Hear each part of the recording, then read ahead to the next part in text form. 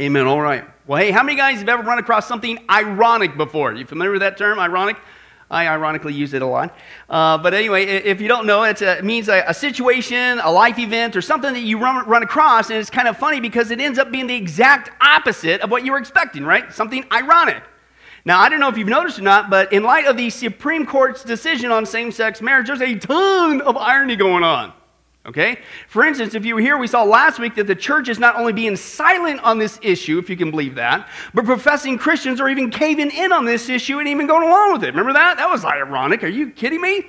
And for instance, we saw, folks, that also what's going on is before non-Christian nations, third world nations that we would consider backwards, even communist nations, listen, they're actually behaving more Christian than us. Can you believe that? In fact, to show you once again, here within just days of the Supreme Court ruling, here's how Russia reacted to the decision. Let's take a look. Just a week after the U.S. Supreme Court legalized same-sex marriage across America, a historic triumph for the gay rights movement, it seems Russia won't be joining in the celebrations. President Putin's ruling party has unveiled a straight flag in a bid to combat what it calls gay fever. The group used the country's annual Day of Family Love and Fidelity, the Russian equivalent of Valentine's Day, to unveil the flag. Depicting a father, mother, and 3 children, it contains the hashtag Real Families. Moscow's United Russia branch says it honors the nuclear family and traditional Russian values. Despite earlier claiming the flag aims to counter the LGBT rainbow version, the deputy head says it is in no way offensive.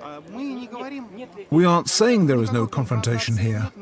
We are speaking of the traditional family. You can see there are a lot of children here, many elderly, young people, people on bicycles and rollerblades. We mean the average standard Russian family that is ours, as you see illustrated in the logo. Mother, father, and 3 children. In other words, what's Russia doing within days of this? We have the guts. We have the guts, a communist nation. We have the guts to stand up for traditional normative marriage. That's what we should be doing, right? We're the Christian nation. Is that ironic or what? Now, to make it even worse, folks, what makes it even worse is so-called, listen, Christian seminaries. So-called Christian seminaries. One, I'm going to call it out, the Chicago Theological Seminary. As this is going on, folks, they recently handed out free condoms at a secular event, a festival with a gay rainbow flame on it, mocking the second coming of Jesus Christ. This is what a Christian seminary, this was their response. It's got their name on it and everything. Excuse me? Folks, I not only find that absolutely blasphemous, but this is ironic. Here is Russia putting out flags for promoting the pro-traditional family, and here we have in America so-called Christian seminaries handing out condoms celebrating gay activity. Can you believe that or what? That isn't just ironic, folks. That is extremely dangerous and hypocritical, as we've seen, and that's why we're going to continue our study, a Christian response to the Supreme Court decision. Now, if you've been tracking with us, we know what we're doing is taking a look at 4 things, and we're on the 4th one today, that if we as a nation, yes, a Christian nation, they're pivotal if we're going to experience revival, then judgment, not just judgment. Now, if you hear last time, we saw that there's a horrible hypocrisy going on with this decision made by the Supreme Court, okay? We saw, number 1, the media is being hypocritical is because they don't report how other religions, not just Christianity, but other religions refuse to bake a cake as well on the issue, like Muslims. You don't hear nothing about that. You're being a hypocrite. Number 2, we also said the homosexual community themselves are also being hypocrite because we have it recorded on tape that they are being approached, would you please bake a traditional marriage cake? And what do they say? No. In fact, they even said, if you were here last time, if you recall, why would you ask me to do something that goes against my beliefs? Yeah. Right? You're doing the same thing. It's totally hypocritical. And then we saw the 3rd hypocrisy, that was bad enough, but the church is being hypocritical by going along with this issue, caving in on it, which is we saw, according to the scriptures, basically saying, hey, let me celebrate this fact. You're not going to the kingdom of God, you're going to hell. Not just homosexuality, but any unrepentant sin that is not dealt with appropriately through Jesus Christ. If you can believe the church is that. Or as we saw where we ended up last time, the church says they stand up for traditional marriage values. Yeah, that's what we're going to stand up for. But you don't uphold it yourselves, right? You're being a hypocrite and you're destroying any chances for revival. As we saw again, 2 Chronicles 7:14, what it says? If the world, no, if my people, God's people, the church, dare I say.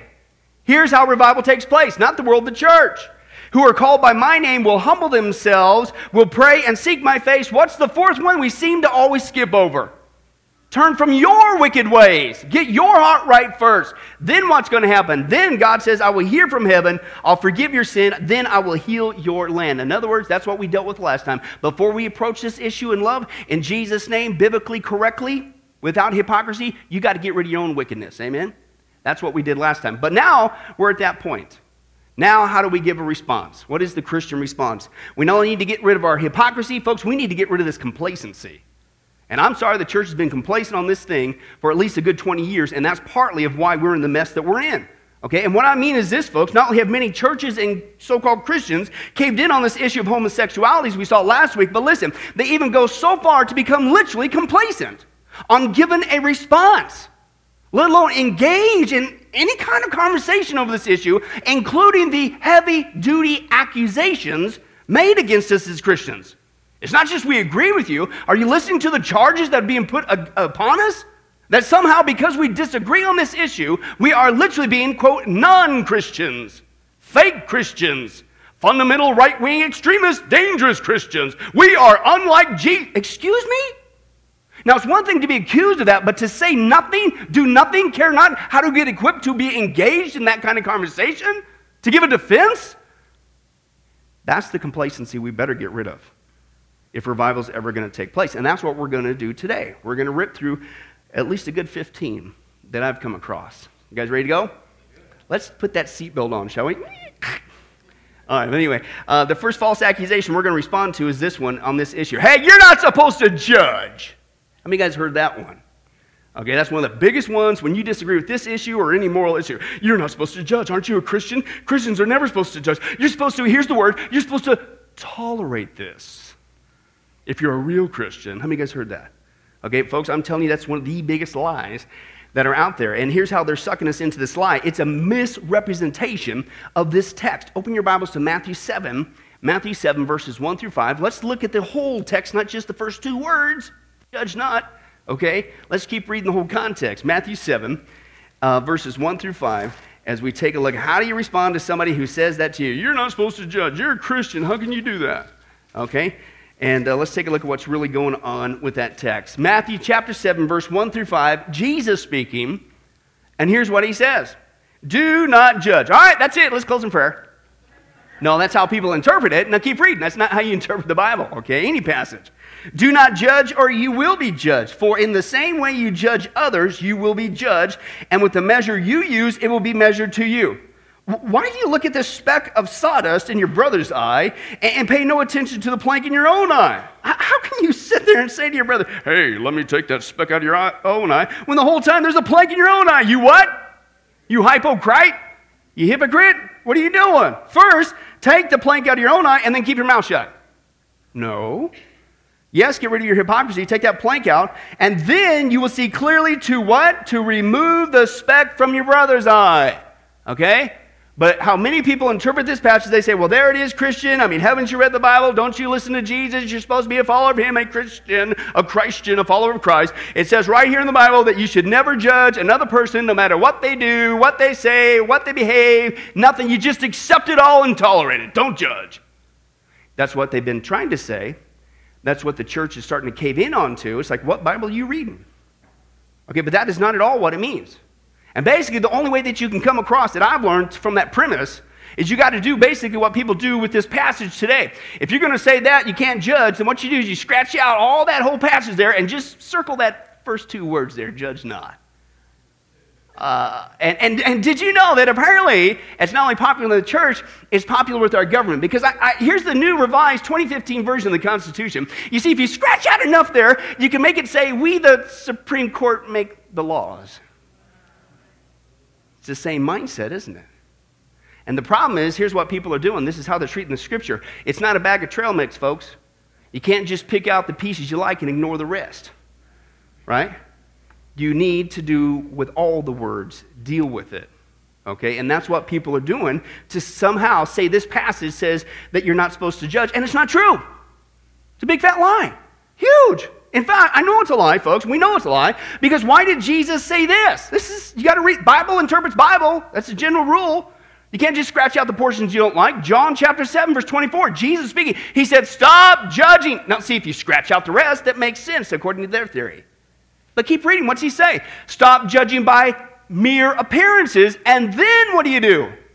You make a right judgment. Jesus clearly says you should never judge. He says when you judge, just make sure you get your facts straight. Do it right, correctly, right? He didn't say never judge. And then if we're never supposed to judge as a Christian, I don't know how you get around this one. But listen to what the Apostle Paul says to the Corinthian church. In fact, they're not judging. And so he says, what are you guys doing? Are you crazy? Crohn's translation, by the way. And here's what he says. 1 Corinthians 6, verse 1 through 5. If any of you has a dispute with one another, dare he take it before the ungodly for what? Judgment instead of before the saints? Do you not know that the saints, the church, will judge the world? And if you were to judge the world, are you not competent to judge trivial cases? Do you not know that we will judge angels? How much more in where? This life, right? Therefore, if you have disputes about such matters, appoint as judges, even men of little account in the church. I say this to shame you. In other words, they weren't doing it, right? Is it possible that there is nobody among you wise enough to judge a dispute between believers? Now, folks, I don't know if you know Bible interpretation, just basic rules. Anytime something's repeated, it's for an emphasis. All the Bible's important, but when you see a repeated thing, it's for emphasis. And according to this passage, I don't know, I'm kind of coming to the conclusion, it sounds like we Christians are not only supposed to be judging, we're supposed to be judging up a storm. What? So the point is, how in the world do people quote Matthew 7 and say, well, you're not supposed to judge, you're not being a real Christian? Well, again, that's what they're doing. They're doing that trail mix Bible interpretation method, which is no good. And they scratch all out, right?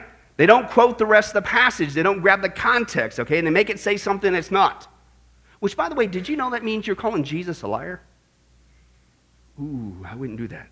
Okay? Matthew 7, folks, if you paid attention to the passage there, is dealing with a hypocritical judgment. A hypocritical judgment when a person is judging somebody of something, when they themselves are guilty of either doing the same thing or something even worse. That's why we dealt with in order the way that we dealt with. That's why, like with last week, we saw, before you sit there and call somebody out on homosexuality, get rid of your fornication. Get your own sexual immorality in line correctly with God. Get rid of the plank. But then stop? No. He says, then once you get rid of that hypocrisy, that log in your own eye, that plank, then you what? Then you could now rightly judge. It didn't say never judge. It said rightly judge to remove the speck out of that person's eye. Why would you want to do that? Because sin harms, sin destroys. Not only for you, but for other people. So because I love them, I have to say something. But I can't be a hypocrite. I got to make sure my walk with Jesus is consistent. Then you have the authority to go out and say, hey, don't do that, man. That's going to hurt you. Okay, the whole point of Matthew 7 and John 7 is not to say that we are to never judge. It's exactly the opposite.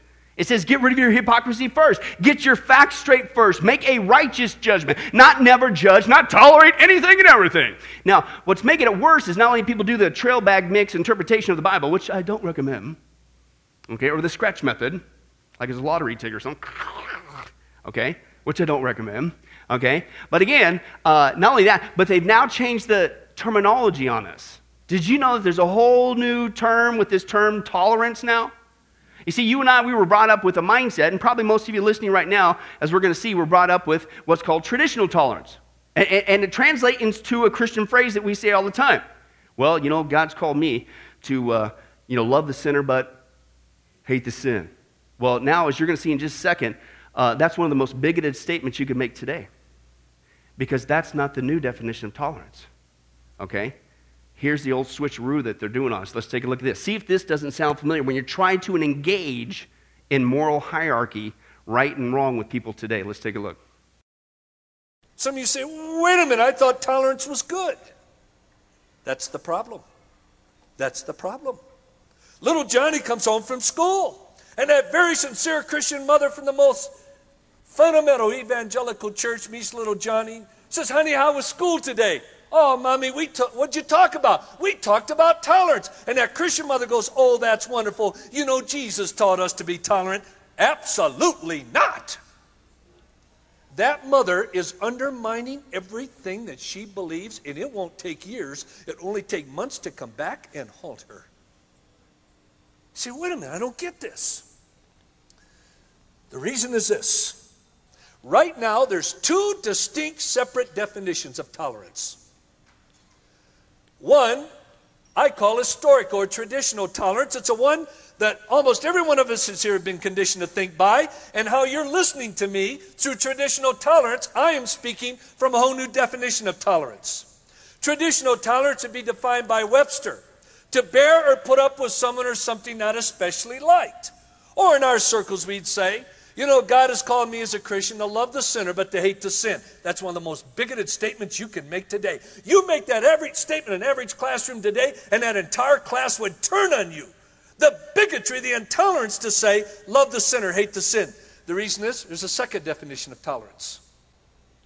And I would say 80% of the time, outside the walls of the church, when you hear the word tolerance, whether the media, magazine, school, or what, it is not the tolerance you're conditioned to think by. It's a whole new definition of tolerance. 80% of the time, it's a new definition. The tolerance you were brought up with is now referred to as negative tolerance. The new tolerance is called positive tolerance. It's defined this way. Every single individual's values, beliefs, lifestyle, and claims to truth are equal. Let me repeat that. All values, all beliefs, all truth, all lifestyles are equal. And if you dare to say there's a value, belief, a lifestyle, or claim to truth greater than another, that is called hierarchy, and that's the new definition of bigotry. A bigot today has nothing to do with racism or anything. A bigot today is someone who's committed to moral hierarchy, that there's difference in values, beliefs, lifestyle, or claims to truth. Positive tolerance adds the word praise. And what it means is this: we not only want your permission, we demand your praise. And if you do not praise my value, my lifestyle, my claim to truth as equal to your own, now listen to this, as equal to your own from the heart, you are a bigot and you are intolerant. From the heart. It's called positive tolerance. Let me show you just how it's hit the church, just in a little brief one. Can you tell me, historically, what's been the number one verse quoted from the scriptures by Christians, non-Christian, Christian young people, non-Christian young people, the media, everything? What's the number one verse quoted historically by the scriptures? John 3:16. Do you know what it is now? Have you all been listening? Have you been listening to your own young people? Can anyone tell me now, by far way out front of everything, what's the number one verse quoted even by Christian young people from the Bible? Number one now, what is it? Judge not that you be not judged. Listen. Why? The moment you make a judgment, you're saying there's hierarchy. And that makes you a bigot and intolerant. And it makes you stand against the number one virtue in culture: tolerance. All is equal. Christian love and the number one virtue of culture today cannot coexist. In fact, I'll go as far to say that Christian love is the number one enemy of the number one virtue in culture: tolerance. In fact, men and women, I'll say this. I believe now it's a point, as a pastor, evangelist, someone like that, it is very difficult to be popular and faithful. Jesus loved that woman at the well. And in love and compassion, he said to her, go call your husband. She said, sir, I don't have a husband. In loving compassion, Jesus said, that's right. You've had 5 husbands, and the one you're living with now is not your husband. Jesus exposed her lifestyle. He was witnessing to her. He exposed her lifestyle. Now speak to me. Did Jesus expose her lifestyle as an alternate lifestyle or a sinful lifestyle? You're a bigot. What right do you have to say that? You're intolerant. Who do you think you are to have the corner on truth? What right do you have to make any moral judgment on someone? He did it in love. If you don't believe me, that's not true. You try it anywhere in culture right today. You just travel with me 1 week into the high schools and universities. And Jesus did it in love. Christian love and tolerance cannot coexist. We better wake up. Why? Because what he's saying, folks, and by the way, that was a warning 20 years ago from Josh McDowell. 20 years ago. And the reason why he said 20 years ago we better wake up is because everything we believe in as Christian is at risk. Not just this issue on homosexuality. This new definition of tolerance is going to make you and I, the Christian, the new enemy of the state. All that we believe in, all of Christianity, not just homosexuality, is based on a system of absolute rights and wrongs from God, which means now not just this issue, but eventually if something doesn't stop and turn around, this whole book is going to become targeted and scratched out by a hierarchy, by a government, by whoever, and said, this is what it means. We're going to mark this baby up, and if you try to believe to the contrary, you're a bigot, you're intolerant, and we won't, here's the irony, tolerate that. Is that ironic? Even by your own definition of tolerance, you refuse to tolerate my beliefs. Who's being intolerant? It's ridiculous. And besides, think about this logically. Jesus is the only way to heaven, whether you like it or not one of many. The Bible declares that there is only one God, not several, that you can somehow become your own God. And the Bible clearly says that all sexual immorality, including homosexuality, is wrong. The very 10 commandments are what? Absolute judgments from God. What is right, what is wrong. You shall not murder. You shall not commit adultery. You shall not steal. Are we supposed to tolerate those now? Is that what you're advocating? Plus, how could all values be equal? Think about this logically. Even these people, I would assume, who try to shove this premise down our throats, folks, they don't even follow through themselves. If everybody's value is equal, what if it was somebody's value, and as crazy as this is, there are people like this. What if it was somebody's value to molest their children? Is that right? Am I supposed to accept that? If you bought into this new definition of tolerance, you have to say yes. But every ounce in your being says no. So how can this be true?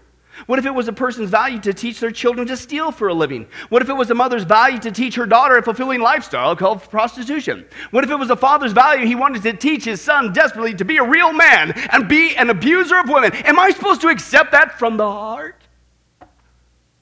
No. Rather, the scripture is clear. We do not tolerate sin in any form. Why? Because sin harms, sin hurts, sin destroys. Oh, it might be fun for a season, but payday's coming. And I have to love people enough, like Jesus did, to tell them the truth about God's judgment on behavior that could damage them. Not just that which is right, but that which is wrong. And because God loves people, because He loves us enough to warn us of the dangers that come ahead. I have to judge. And in essence, in closing on that point, it really isn't, if you think about it, me doing the judging as a Christian. I'm just a newspaper boy, a newspaper girl. I'm just delivering God's judgment. It's His judgment, not mine. So you can't even accuse me of that, technically. The second false accusation we need to respond to is this one. Hey, man, you're discriminating against me. How many guys heard that one? Okay, that was very popular, still is today, unfortunately. And my response to that, with all due respect, is, yeah, so what's your point? Think about this. You see, the problem with this accusation is they're assuming that all discrimination is bad and or you yourself don't do it, and that's not true. You're not being consistent. Think about it, folks. We all discriminate on all kinds of things all the time. What kind of foods we should or should not eat? Dare I say the obvious? What programs we watch on TV? What programs we will or will not allow our kids to watch on TV? What school to go to? What job to go to, etc., etc. I mean, if you think about it, every one of us, everybody on the planet, has a certain amount of criteria that we must discriminate against certain things. Okay? Including bad things. Let's go back to that example. Child molesters. I discriminate, personally, I'll say it, against child molesters. As a parent, I will not let them hang around my kids and vice versa. And I would hope every parent would discriminate against that too. Is that bad? Disagreeing with homosexuality is not discrimination as they want to make it come across as if it were in like a legal sense. I am not saying that you need to get fired from your job. I'm not saying that you can't be my neighbor. I'm not saying you can't shop at the same store that I do. I would hope nobody's for that. Rather, I discriminate against the issue morally and spiritually, and currently in our country we have the freedom to do so. And I could do that in peace. And so saying that I disagree with homosexuality is supposed to be some sort of negative discrimination, that's not true. And besides, if you think about it by your own definition, you disagree with me on my moral stance, so you're discriminating against me too. Works both ways, if you think about it. The third false accusation is this one. Now this one sort of gets in your face, and they say, oh yeah, but you're just being hateful or a homophobic person, right? How many guys heard that one? And that one's usually kind of thrown at you and I, especially in the media. And you might have heard it personally if you disagree on this issue. And it's thrown out there to hurt and to try to get you and I to submit to being silent, okay, just because we disagree. Now, as I've stated repeatedly before in this study, I am not advocating, and I dare say that any true Christian is not advocating any hate, any violence, any bodily harm to anyone involved in this behavior, homosexuality or lesbianism. And if you dare say that you're a born-again Christian and you're guilty of this, knock it off! That's why we're in the mess we're in. You're being a hypocrite. That's not how to go about it. All right? But think about this. It's supposed to be being hateful. Since when is teaching that homosexuality is a sin, listen, any more hateful than teaching that lying is a sin? Or that stealing is a sin? Or that adultery is a sin? How is that spreading hate? Again, as we just talked before, sin hurts, sin harms, sin destroys. It's because I love people, I have to say something. In fact, I'd be unloving if I didn't. Oh, by the way, and if you think about it, it's the liberals and the pro-homosexual community who do express serious disdain and ridicule and hatred towards Christians, and the media is having a heyday with it, but that's okay. Because here's what's going on. Christians right now are being fired from their jobs. Teachers are being suspended. Students are being punished and rejected. And Christian military are being court-martialed. I'm sorry, who's hating who here? I'm not advocating any of that. Oh, and by the way, that's just the hateful thing. How is disagreeing with homosexuality turning me into somebody who's, quote, homophobic? Right? I mean, there's plenty of people in the world, not just me, not just Christians, who disapprove with all kinds of behavior, like lying or coveting or stealing or hatred itself or pedophilia. I mean, does this mean by your logic we need to start labeling these people? These are liar-phobes and covetоphobes and hate-ophobes and theft-ophobes and pedophobes. And if that rationale is true, and then by your own definition, I need to start calling you a Christianophobe, a Bible-phobe, a God-ophobe. But I won't do that because that would be hateful. Works both ways. The fourth false accusation is this. They say, well, hey, listen, just back off because this behavior is normal. It's normal behavior. What are you concerned about? Why are you making a big issue on this? Okay? And that believe it or not, is some people's premise. They say this is just normal behavior. Just back off. All right, well, let's just put that thing to the test. The word normal means conforming to the standard or common type. I'll repeat that again for those of you in the back rows. Right there. It says this, conforming to the standard or common type. Therefore, logically, let's put it to the test. If homosexuality is normal, then it should be the highest common standard or means of behavior, and guess what? It's not. It's not by a long shot, as we saw with the statistical data. Less than 3%, not 3%, less than 3% of the United States of America population identifies themselves as homosexuals or lesbians. It's even less than other countries. 1.2% of Australians identify themselves as gay, 1.5% of Britons identify themselves as gay, and only 1% of Canadians identify themselves as gay, which means, guess what? That's not the majority, which by the definition of the term means that's not normal. That's the abnormal behavior. And then I've actually heard this, maybe you've heard this too. This is some of their justification. I'm just bringing it up. They will literally sit there and say, well, hey, listen, since homosexuality occurs in the animal kingdom, then that means it's normal as well. All right, have you really thought through that premise? I mean, do you really want to believe that? Let's put that to the test. Some animals eat their young. Is that normal? Is that good for humans? Now, I know some moms that have some 2-year-olds that might, well, I'm not going there. All right? What? Animals, they also eat other creatures alive. They barf up food for their kids and they eat doo-doo. I'm not going to do that. And I'm not saying this to try to make fun of anybody. I'm not doing anything of the sort. I'm just pointing out the facts.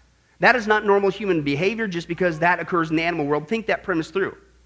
Oh, and by the way, if you're going to go down that route, if evolution were true, and it's not, but let's just play the game, if evolution were true, then how can homosexuality survive if it doesn't produce offspring? You would have gone out of existence a long time ago. Which is why, and again, I'm not doing this to start, I'm not being mean or whatever, but just to point out the facts. This is why one guy came up with this picture. It's called straight pride. It's natural, it's worked for thousands of years, and you can make babies. And again, I'm not bringing that up to be cutesy or whatever, okay? And if that a picture, if you're watching this or listening to this, and if it offends you, I'm sorry. But can we deal with the facts here? The homosexual community works with the media and the school system to bombard you and I and our kids, whether they want it or not, with their behavior that is not normal. So I don't want any flack over that. That behavior, homosexuality, if you look at the facts, is not normal behavior. It's not the majority behavior. Rather, if you look at the facts, what we believe and what the Bible teaches is. Because it's the mega majority all across the world. 97% of Americans, over 97% of Americans identify themselves as straight. 98.5% of Britons identify themselves as straight. 98.8% of Australians identify themselves as straight. 99% of Canadians identify themselves as straight, which means, guess what? That's the highest normal behavior, which means that's the norm, not the other. So you can't say that. It's just normal stuff. It's not, with all due respect. The fifth one is they bring up, and this is where the church, unfortunately, is starting to cave in on this issue, is they say, oh, yeah, but homosexuals are born that way. Excuse me? All right, let's take a look at that premise, okay? And again, I'm telling you, folks, this is one of the major slides that the church falls for this baloney. And this is so easy to demonstrate that it is not true, it is a lie, based on the case of identical twins. If genetics determine sexual orientation, i.e. your premise you're born this way, then it should manifest itself in twins who by nature share the exact same genetic information. The problem is it's not. And there's tons of case examples. It doesn't happen. It's a well-established fact. One twin can be gay, the other one is not. Therefore, how could your premise be true if that occurs?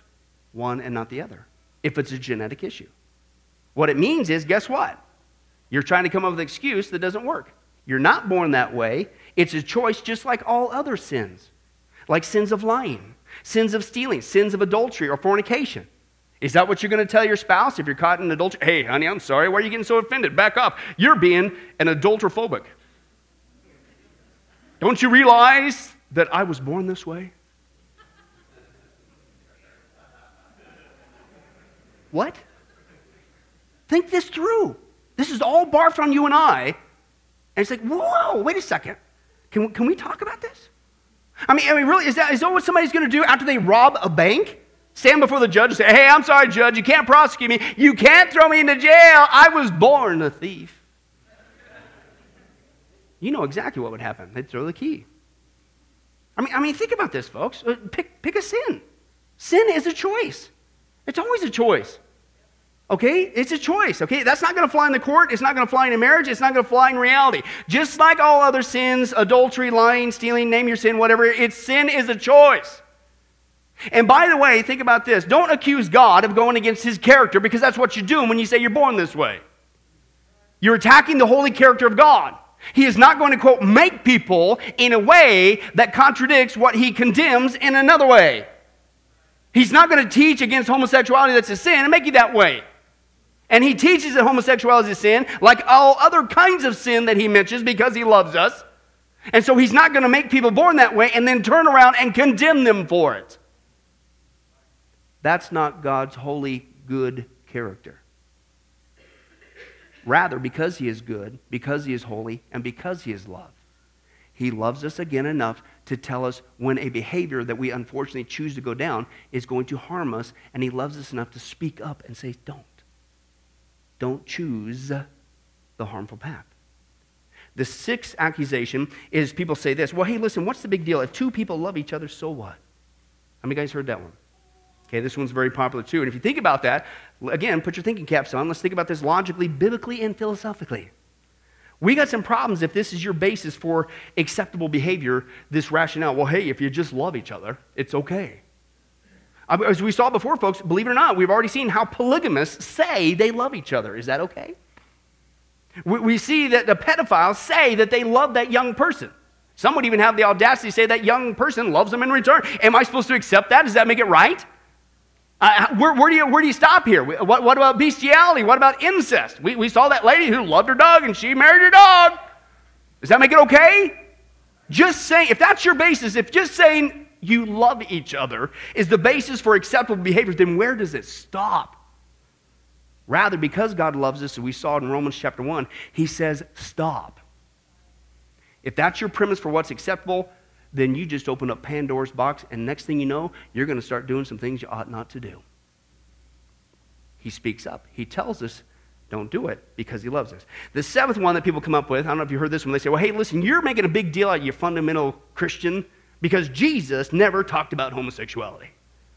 Really?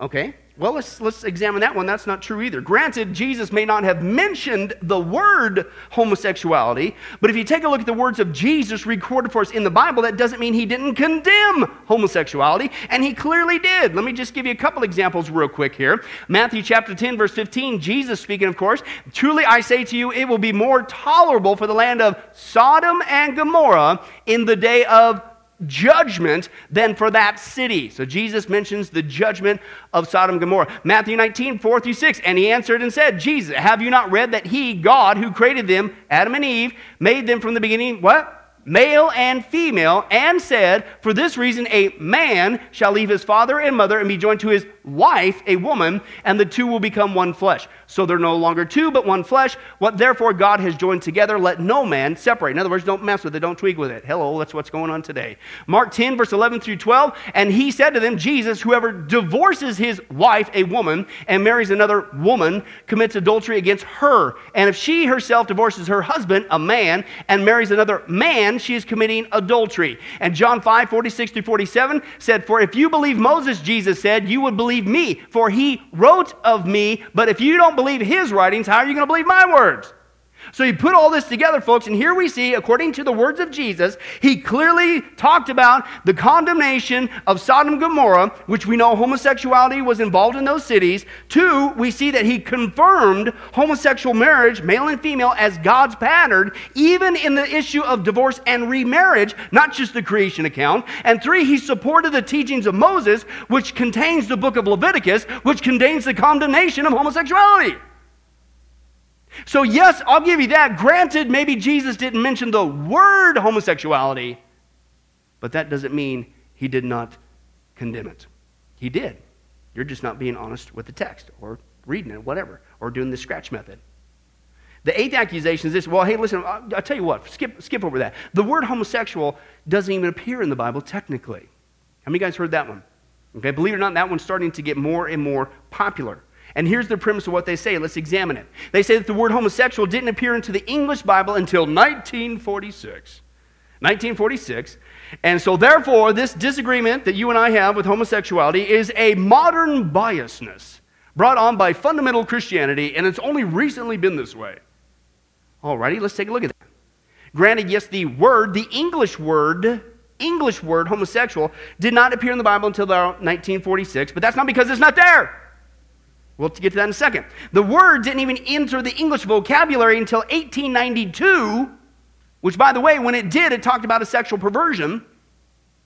It didn't enter until 1892, which means it didn't even come into the English language until after many English Bibles, including the KJV, were already printed. So how could it be in there? Okay, number one. So naturally, it would take some time for this newer English word sometime to get assimilated into the English culture and literature and new English translations of the Bible that we have today that record it for us. Okay, so what's your point? And besides, the Greek word that's there the whole time clearly talks about homosexuality, and it's wrong. It's the Greek word arsenokoites. It's mentioned in 1 Corinthians 6, chapter 6, verse 9, and 1 Timothy 1:10, and it means, quote, a man who lies in bed with another male in a sexual manner, i.e. a homosexual, like we know today in the English. What's your point? It was there the whole time. You're just trying to skirt the issue. The 9th accusation, they say, well, listen, this one blows me away personally. There are actually people out there that says God does not disapprove of homosexuality. And I don't know what Bible you're reading, okay, but how in the world you could actually make that statement is beyond me. Old and New Testament. Because if you read the Bible, and I guess that's the problem, maybe you're not, I'll give you that. But how in the world you could say that God approves of this behavior when he's very clear he absolutely does not? Let's take a look at just some of those passages. Leviticus, we just talked about that Jesus mentioned Moses, right? Leviticus 18:22, you shall not lie with a male as one lies with a female. It's what? I didn't say God did. It's an abomination. Leviticus 20:13, if there is a man who lies with a male as those who lie with a woman, both of them have committed what? A detestable act. 1 Corinthians 6:9, or do you not know that the unrighteous shall not inherit the kingdom of God? Do not be deceived, neither fornicators, nor idolaters, nor adulterers, nor the effeminate, nor homosexuals. And he mentions some other ones that says, you're not going to the kingdom of God, which means you're going where? Hell. Again, not just it's not the unpardonable sin, it's all sin, any sin, it just happens to be mentioned on the list. Okay, if you don't deal with it correctly, repentively, through Jesus Christ on the cross, anybody is in danger. Okay, Romans chapter 1, verse 26 through 27. For this reason, God gave them over to degrading passions, for their women exchanged the natural function for that which was unnatural. Okay? And in the same way, men also abandoned the natural function of the woman and burned in their desire towards one another. Men with men committing indecent acts and receiving in their own persons the due penalty for their error. Some translations will actually use the word perversion. So let's put all this together, stir it together, and what do you get? How many guys would say that if God is calling something an abomination, detestable, unrighteous, degrading, indecent, a penalty, an error, or perversion, he doesn't approve it? I think that's pretty obvious. And that's what he calls homosexuality or lesbianism. So how in the world you can say God doesn't disapprove of this? I don't know. Okay? But then this is where they start twisting the tables. And they say, okay, well, maybe the Bible actually promotes homosexuality. And this is what you're going to get from that community who says, well, I go to my church says it's okay. Here's what they do. The 10th accusation they say is, well, the eunuchs mentioned in the Bible are actually homosexuals. They're born that way, and we need to accept it. What? Well, let's take a look at that passage that they twist as well, okay? And this is in Matthew chapter 19, okay? Verse 12 simply says this, for there are eunuchs who were what? Born that way from their mother's womb. And there are eunuchs who were made eunuchs by men. And there are also eunuchs who made themselves eunuchs for the sake of the kingdom of heaven. He who is able to accept this, let him accept it. And so they would say, well, see, there it is right there. These eunuchs are homosexuals. They were born that way, and so you just got to accept it. Who can do the best wrong answer on a game show host noise? You guys are awesome. That's my favorite one lately. What? I know that's what you wanted. What? Let's examine this passage. Excuse me? First of all, the context of the passage here, if you read the context, don't grab something out and yank it out. The context is speaking about marriage and divorce, not homosexuality. It has nothing to do with homosexuality. It's about marriage and divorce. And if you don't want to believe that, then look at the historical context. Number two, the three eunuchs that Jesus is talking about here in this passage, one is, yes, a eunuch from birth, which is speaking of those who were incapable of marriage, that's the context, from some sort of physical deformity that prevented them from having kids. Number two, the second eunuch that he's talking about there is those who were actually truly physically castrated, because believe it or not, that was a practice back in the day for those who took a job guarding the king's harem, i.e. his ladies, and you wouldn't want to have a guy flirting around. Number three, he was talking about those who chose to be single for the kingdom of God. That's it. It has nothing to do with homosexuality, let alone condoning it. You're totally twisting the passage. Okay? Speaking of twisting the passage, the 11th one is this. They say, oh, hey, Genesis 2, it only talks about a suitable helper, and that's not defined, so that must be okay for a homosexual partner. What? Let's take a look at that verse, and here's what they say. Genesis, this is the Genesis account here, chapter 2, verse 18. It is not, God speaking here, it is not good for man, i.e. Adam. Remember, he was naming all the animals, and God was showing him the lesson that, hey, you're alone. I need to make somebody for you, right? And so he says, it's not good for man, Adam, to be alone, so I will make a helper suitable for him, for Adam, right? And these people will say, well, see, right there, God didn't define the marriage partner, okay, as strictly male or female, and for us, a suitable partner is a homosexual lesbian relationship, so it's okay. No, read the context. Once again, you're twisting the scripture. God clearly defined, if you keep reading, who the suitable helper for Adam, the man, was, and that's Eve. It was a woman. So it's defined right there. Two, the passage goes on to state the purpose of this suitable helper, and that was to procreate, to make babies, to be fruitful and multiply and fill the earth, and you can't do that in a homosexual or a lesbian relationship. That is not the suitable helper that God is talking about. You're twisting the scripture. Another one they twist is, believe it or not, they say this. You know what? Okay, right. It's really hard to get around this issue of Sodom and Gomorrah. But see, you guys don't get it. You see, the real sin of Sodom and Gomorrah was gang rape. It wasn't homosexuality, they say. It was gang rape. And the reason why they say that, once again, they take the scripture, they twist it around, and they say, well, if you read there in the Bible, it says that these men, okay, young and old, who came to Lot's door, they demanded to have sex with these two men, the angels, and that was wrong because they were trying to force themselves upon these people, these angels they thought were men, and that was wrong. But if somebody individually wanted it, it's okay. First of all, we already saw how God calls this behavior, whether it's individually or corporately, any of it, an abomination, detestable, unrighteous, degrading, indecent, a penalty, an error, and a perversion. So how could you even come to that conclusion is beyond me. But then they'll go and say, well, we got proof. And they take out this obscure passage from Ezekiel, and they'll say, well, see, the real sin that was being judged here, if you don't buy into the gang rape thing, apparently, it was Sodom and Gomorrah's ill treatment to outsiders. That's why God judged them, not homosexuality. And let's take a look at that passage that they pull out. And here's what they quote. Ezekiel 16, verse 49 through 50. And it does say this. Now, this was the sin of your sister Sodom. She and her daughters were arrogant, overfed, and unconcerned. They did not help the poor and needy. They were haughty and did detestable things before me. I had to point that out for a reason. Therefore, I did away with them as you've seen. And so they would now quote this verse and they'll say, well, see, God didn't even mention homosexuality, so that can't be the sin that destroyed them. What was the phrase I pulled out there? The detestable thing before me. Right? We already saw what God called in his own words. What was a detestable thing? Homosexuality. Okay? And yes, Sodom and Gomorrah did other sins too that was mentioned there, but how does that automatically negate the big, giant, glaring one? It's ridiculous. And besides, would you really have you and I to believe, would you have us to believe that your recent and modern reinterpretation of the judgment of Sodom and Gomorrah is the correct one? When you're obviously biased? And two, when thousands and thousands of Christian scholars throughout centuries and centuries of Christian church history say to the contrary, all of a sudden you're right and they're wrong?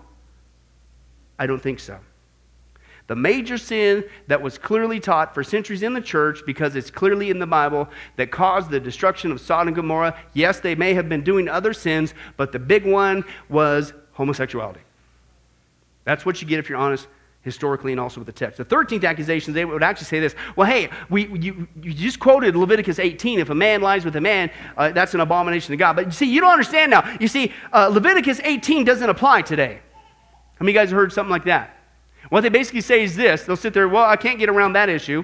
And there's passages like Leviticus that clearly say you shouldn't be doing this. It's an abomination, right? But they say, well, see, that's in the Old Testament, Tom.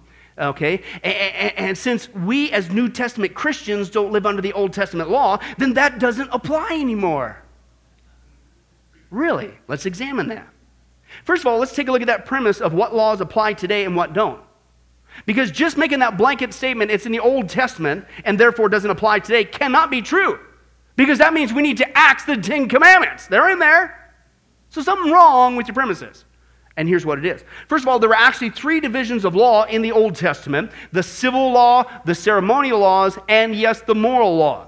Now, the civil laws, yes, are no longer in effect, okay, because they expired with the demise of the Jewish theocratic governmental system. And this is also why we do not put to death homosexuals or adulterers that are mentioned in that system of law if people commit that sin. And I'm not for that either, and I hope nobody is, so don't accuse me of that.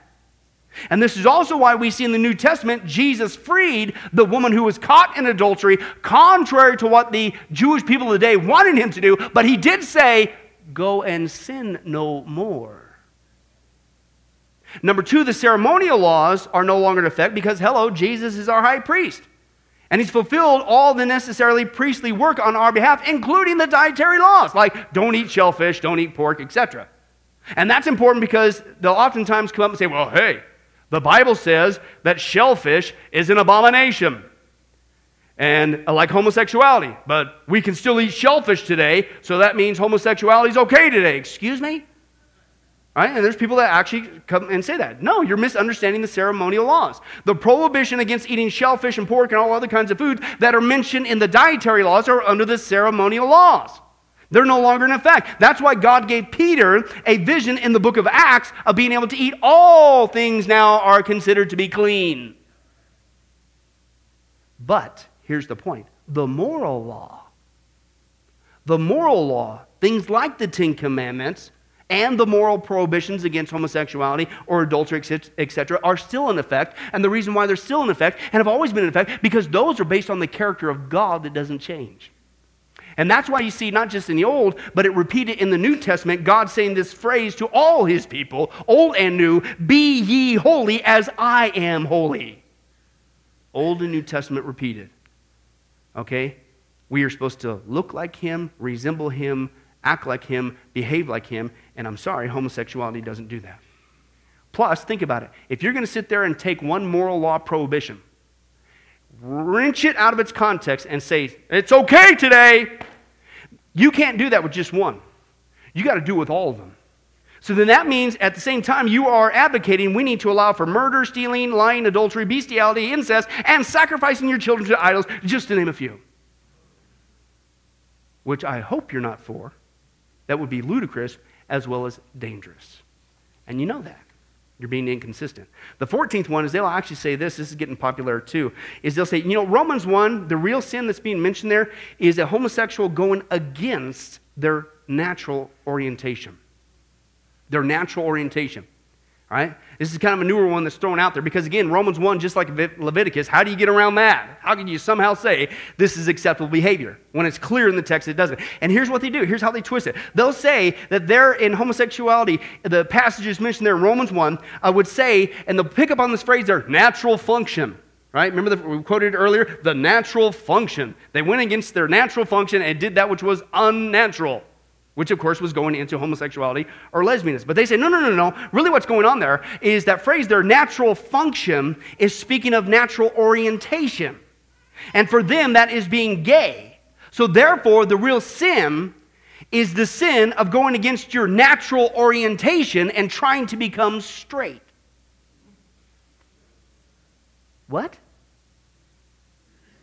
First of all, it says natural function, not natural orientation or natural preference. And it speaks of use, not personal desire. And based on the context, what is man's natural function or use with women, according to the Bible, to fulfill God's command of being fruitful, multiplying, and filling the earth?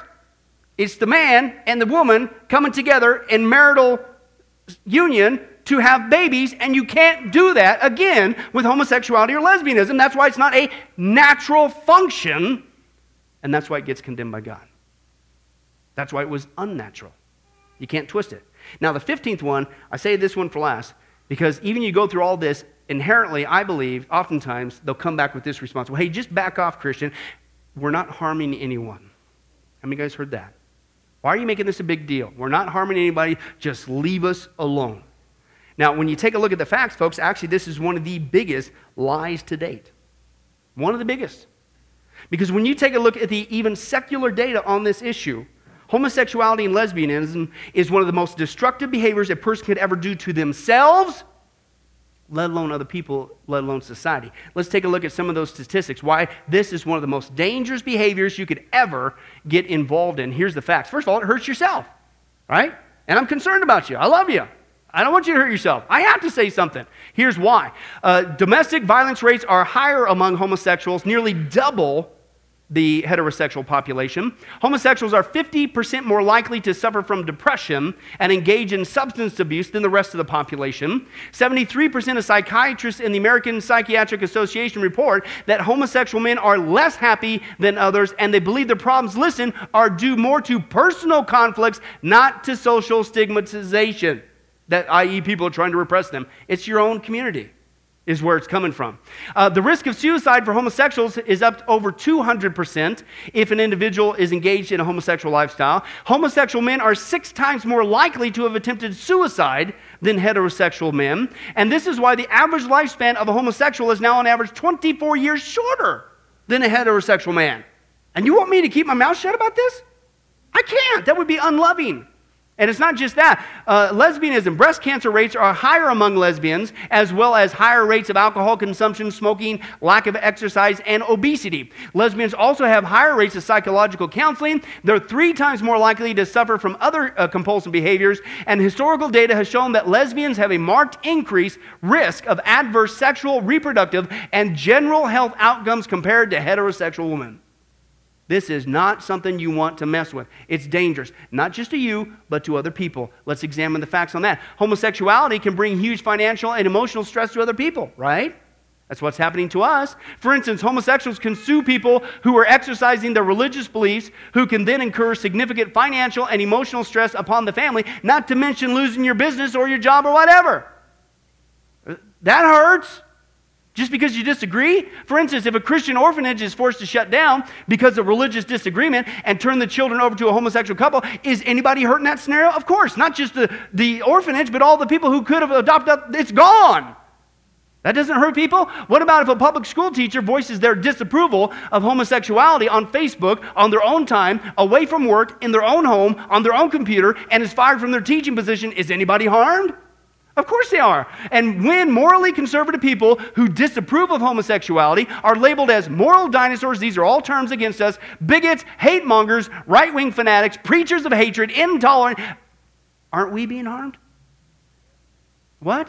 And finally, it'll destroy your society like God said in Romans chapter 1. The push for gay marriage means a redefinition of sexual morality, and with that, other sexually related practices that we all saw already was harmful, things like pedophilia, polygamy, bestiality. If something doesn't turn around, folks, those are coming next, because they're going to use the same basis. That's not good for society, right? A disproportionate percentage, 29% of adult children of homosexual parents had been specifically subjected to sexual molestation by that homosexual parent, compared to only 0.6% of adult children of heterosexual parents, which means having a homosexual parent or parents appears to increase the risk of incest with a parent by a factor of 50.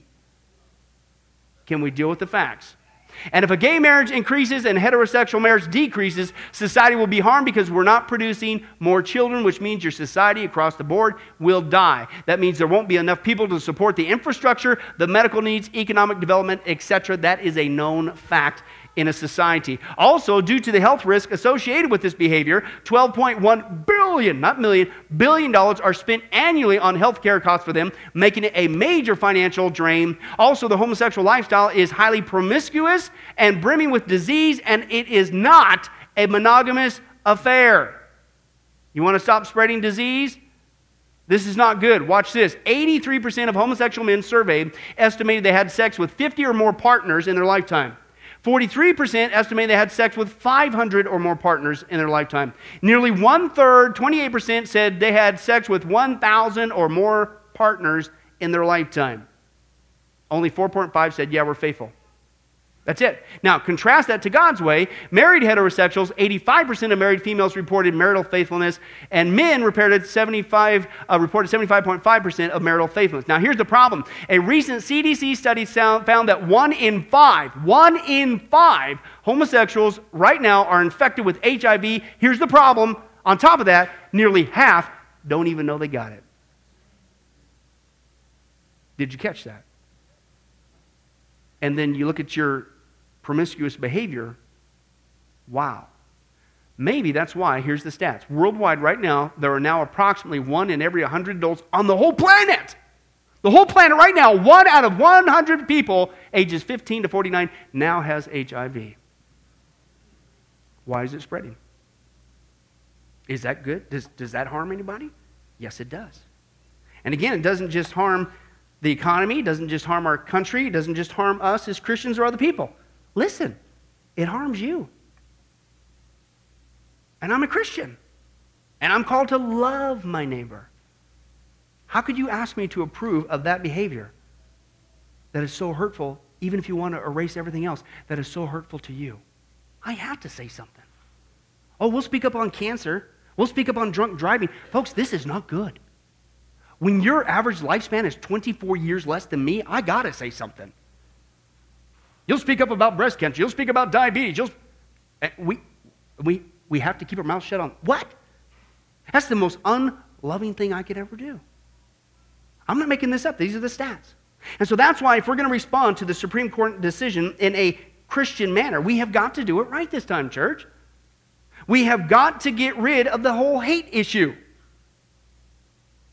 And stop being hateful towards these people. Which, by the way, telling them of a destructive path is not hate.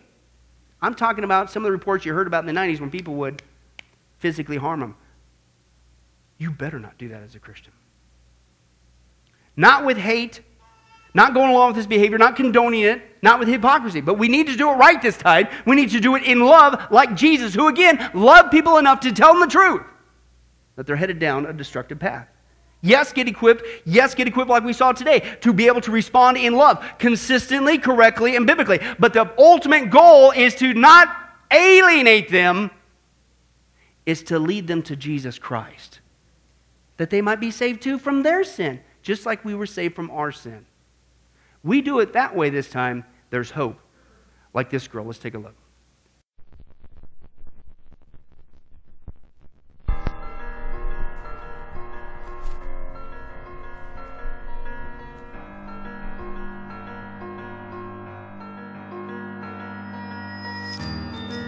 Well, we're busy as usual. Titus, he's at State. It's his last semester there. And Megan, she's a senior now. Really involved in school and church. Oh, no, it's not school. She does pretty well there without much effort. No, it's church that has her running ragged.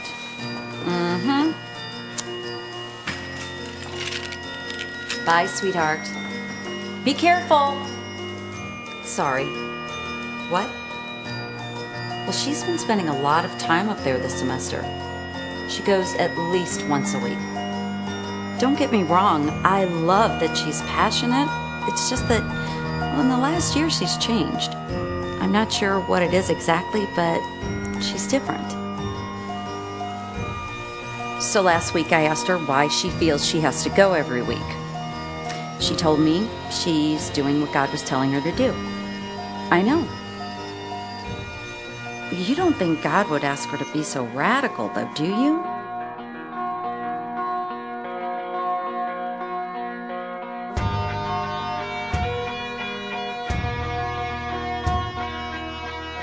You know, we all go to church, right? I mean, we're a Christian family. But she is really taking this seriously. And she's been going to this place for weeks now. You know, it's just not safe.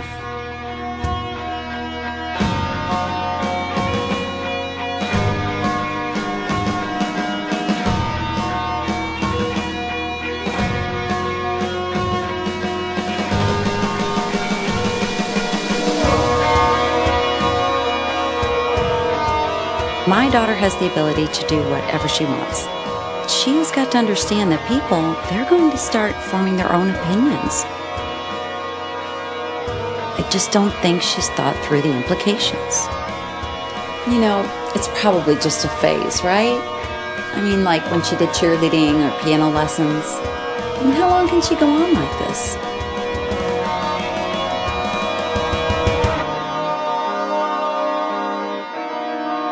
I don't know where she gets it. Certainly not from me. She just has to be different.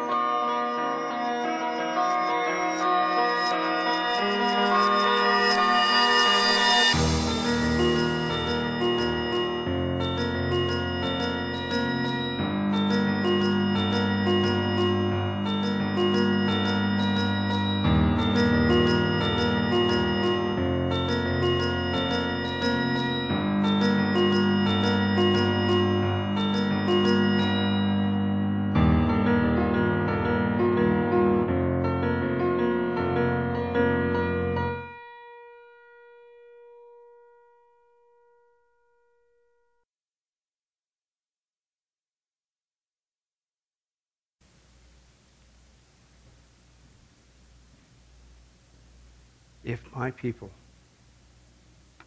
who are called by my name will humble themselves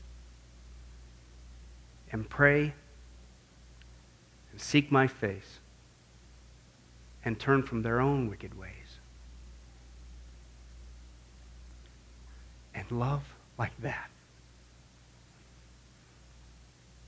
Not with hate. Love them enough to tell them the truth, yes, but not with hate, as if you don't have any sin you've been forgiven for. And if we can do that this time, then there's hope for revival. That's a Christian response to the Supreme Court decision. Amen? Let's pray. Well, hi, this is Pastor Billy Crone of Sunrise Baptist Church and Get a Life Ministries, and I hope you enjoyed today's study. But in closing, before you go, let me ask you one final question. If you were to die today, are you sure that you go to heaven and not hell? You see, here's the problem. The Bible says that nobody automatically gets to go to heaven, and that's because God is holy and we are not. The Bible says that the wages of our sin or our unholiness or the wrong things that we have done have separated us from God. And the wages of our sin or unholiness means that we deserve to die and receive God's judgment to go to hell and not heaven. In other words, we're disqualified for heaven. And that's because God being holy and us being not, the two cannot mix. So what are we going to do? Well, that's bad enough. The other problem is we don't even want to admit this dilemma, even though God already knows it all. And so out of love, God gave us something called the Ten Commandments to show us that we're really disqualified for heaven. We're not holy. We're not perfect like Him. Let's take a look at just a few of those here today. The Bible says, the Ten Commandments says, you shall not bear false witness. That means lying. How many of you ever told a lie before? Well, those of you who didn't raise your hand, you just did. Okay, let's be honest, folks. Let's not tell another lie. We've all lied. Well, believe it or not, that disqualifies you for heaven. That's how holy God is. He is the truth. He does not lie. And so that makes us a liar. Another of the Ten Commandments says, you shall not steal. Okay? How many have ever taken anything without permission? Well, all of our hands should have went up at that one. We've already said we're a bunch of liars. Okay, well, we've all done that. And it doesn't have to be a bank. It could be a pencil in the third grade. That means that we're a thief. Okay? The Bible says that God is so holy, even His name is holy, and that's why one of the Ten Commandments says, you shall not use the Lord's name in vain. Hey, folks, isn't it ironic how now the blessed name of Jesus Christ, the Bible says there's no other name under heaven by which men might be saved, Jesus Christ, has now become a cuss word? Folks, the Bible says that's the sin of blasphemy. Okay? And folks, let's be honest. We've used God's name in vain before. The Bible also says in the Ten Commandments, you shall not commit adultery. And Jesus takes the standard even higher. He says, listen, it's not just physical adultery. He says, surely I tell you that if you look at another person with lust in your eye, you've committed adultery in your heart. God looks at the heart. One more out of the Ten Commandments says, you shall not murder. And you might say, well, hey, I haven't done that one. Really? The Bible says that the sin of hatred is akin to the sin of murder. You, in other words, in your heart, wish they were dead. You pulled the trigger, if you will, in your own heart. And the Bible says God sees that, and it's just as bad. He knows the mind, He knows the hearts, the thoughts, and the intents that we have. Folks, that's just 5 out of the 10 commandments. How you doing? Not very well. None of us can keep them. They're God's x-ray to show us that we're disqualified. And so when, not if, your time comes, because we're all marching towards the grave at different speeds, you're going to have to stand before God. And you're going to have to say who you really are. He already knows. Hey, God, let me into heaven. I'm a liar. I'm a thief. I'm a blasphemer, adulterer, and a murderer. Folks, the Bible is clear. Such people as these will not inherit the kingdom of heaven. That's the problem. Here's the good news. God so loved the world that He sent His one and only begotten Son, Jesus Christ, that whoever believes in Him, what He did on the cross on our behalf, that we will not perish, we will not go to hell, but He will give us the gift of eternal life. Jesus died on the cross to forgive us of all of our sins. It's something that we don't earn. We can't earn. It's a gift, the Bible calls it. And a gift cannot be earned. He was taking the death penalty in our place. That's what the cross was of the day. And that if we would just ask Jesus Christ to forgive us of our sins and believe that in our heart that God raised him from the grave, showing that his death is satisfactory to God to forgive us of all of our sins, no matter what we've done, the Bible says we shall be saved. The Apostle Paul says that if we confess with our mouth Jesus is Lord and believe in our heart that God raised him from the grave, we will be saved. Let me give you a common analogy of what God's doing and what he did for us with Jesus dying on the cross on our behalf. In life, we know that people can be sentenced for a crime to where they're actually on death row. The courtroom scene has completely finished. The gavel has already sounded. They are going to jail, and they're just awaiting their time before they go to the death penalty. As they're sitting there in the jail cell, it's a proven fact they did what they did. Everybody knows it. They're just waiting for that time for their number to come up, so to speak, and walk down that hall and be executed. There's nothing they could do to reverse their crime. No amount of good works in that jail cell can reverse what they've done. It's too late. It's over. But believe it or not, there's one way that people even today can get off a death row. And that's if the one in authority, the governor, if he were to, out of mercy and kindness, nothing that the person did, because they don't earn it and they don't deserve it, and they can't earn it, if he would grant them what's called a pardon, out of the kindness of his heart, he has the authority to grant them a pardon and absolve them completely of their crimes against the state. And did you know that there's actually been people that this has happened to, that the governor, out of mercy, has granted them a pardon as a gift, and they've gone down to the jail cell and handed that person, extended it through the bars, here, I'm granting you a pardon. If you would just receive it, you can go free right now. And did you know that there's actually been people who've said, no, I don't want your pardon. And so what happened is of their own doing, even though they had a way out, they still had to go to the death penalty. Folks, can I tell you something? That's what God did for us with Jesus dying on the cross. He sent his son to take the death penalty in our place. God has the authority to grant us through Jesus a complete pardon. And every day that you're still alive, God is extending to you spiritually this pardon. But a pardon does you no good unless you reach out and receive it by faith. Won't you do that today?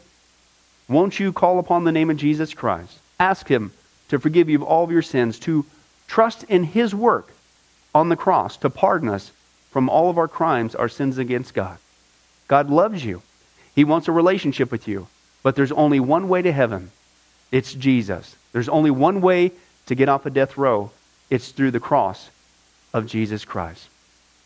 Won't you do that right now? Well, this has been Pastor Billy Crone of Sunrise Baptist Church and Get a Life Ministries. And if there's anything that we can do for you, please don't hesitate to contact us. Our number, our information will come up here on the screen shortly. And if there's anything we could do for you, please don't hesitate to let us know. Thank you for joining us. And remember, I hope to see you in heaven. God bless. Thank you for watching this presentation from Sunrise Baptist Church. If you would like to send us a letter or any other kind of postage, you can reach us at 1780 Betty Lane, Las Vegas, Nevada, 89156. For more information, you can give us a call at 702-452-8599 or email us at bcrone@getalifemedia.com, or you can visit our website at www.getalifemedia.com. Billy Crone and this ministry can also be found on Facebook and Twitter. Join us for services at www.sunriselv.com.